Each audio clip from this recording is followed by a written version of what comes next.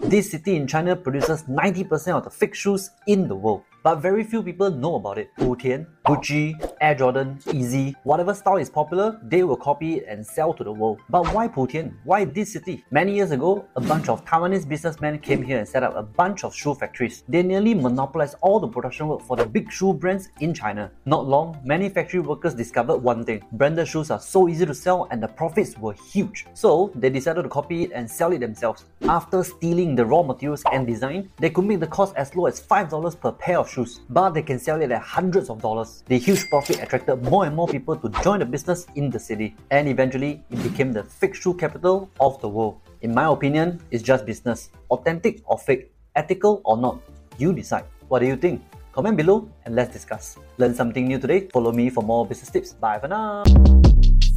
Shortcast Club.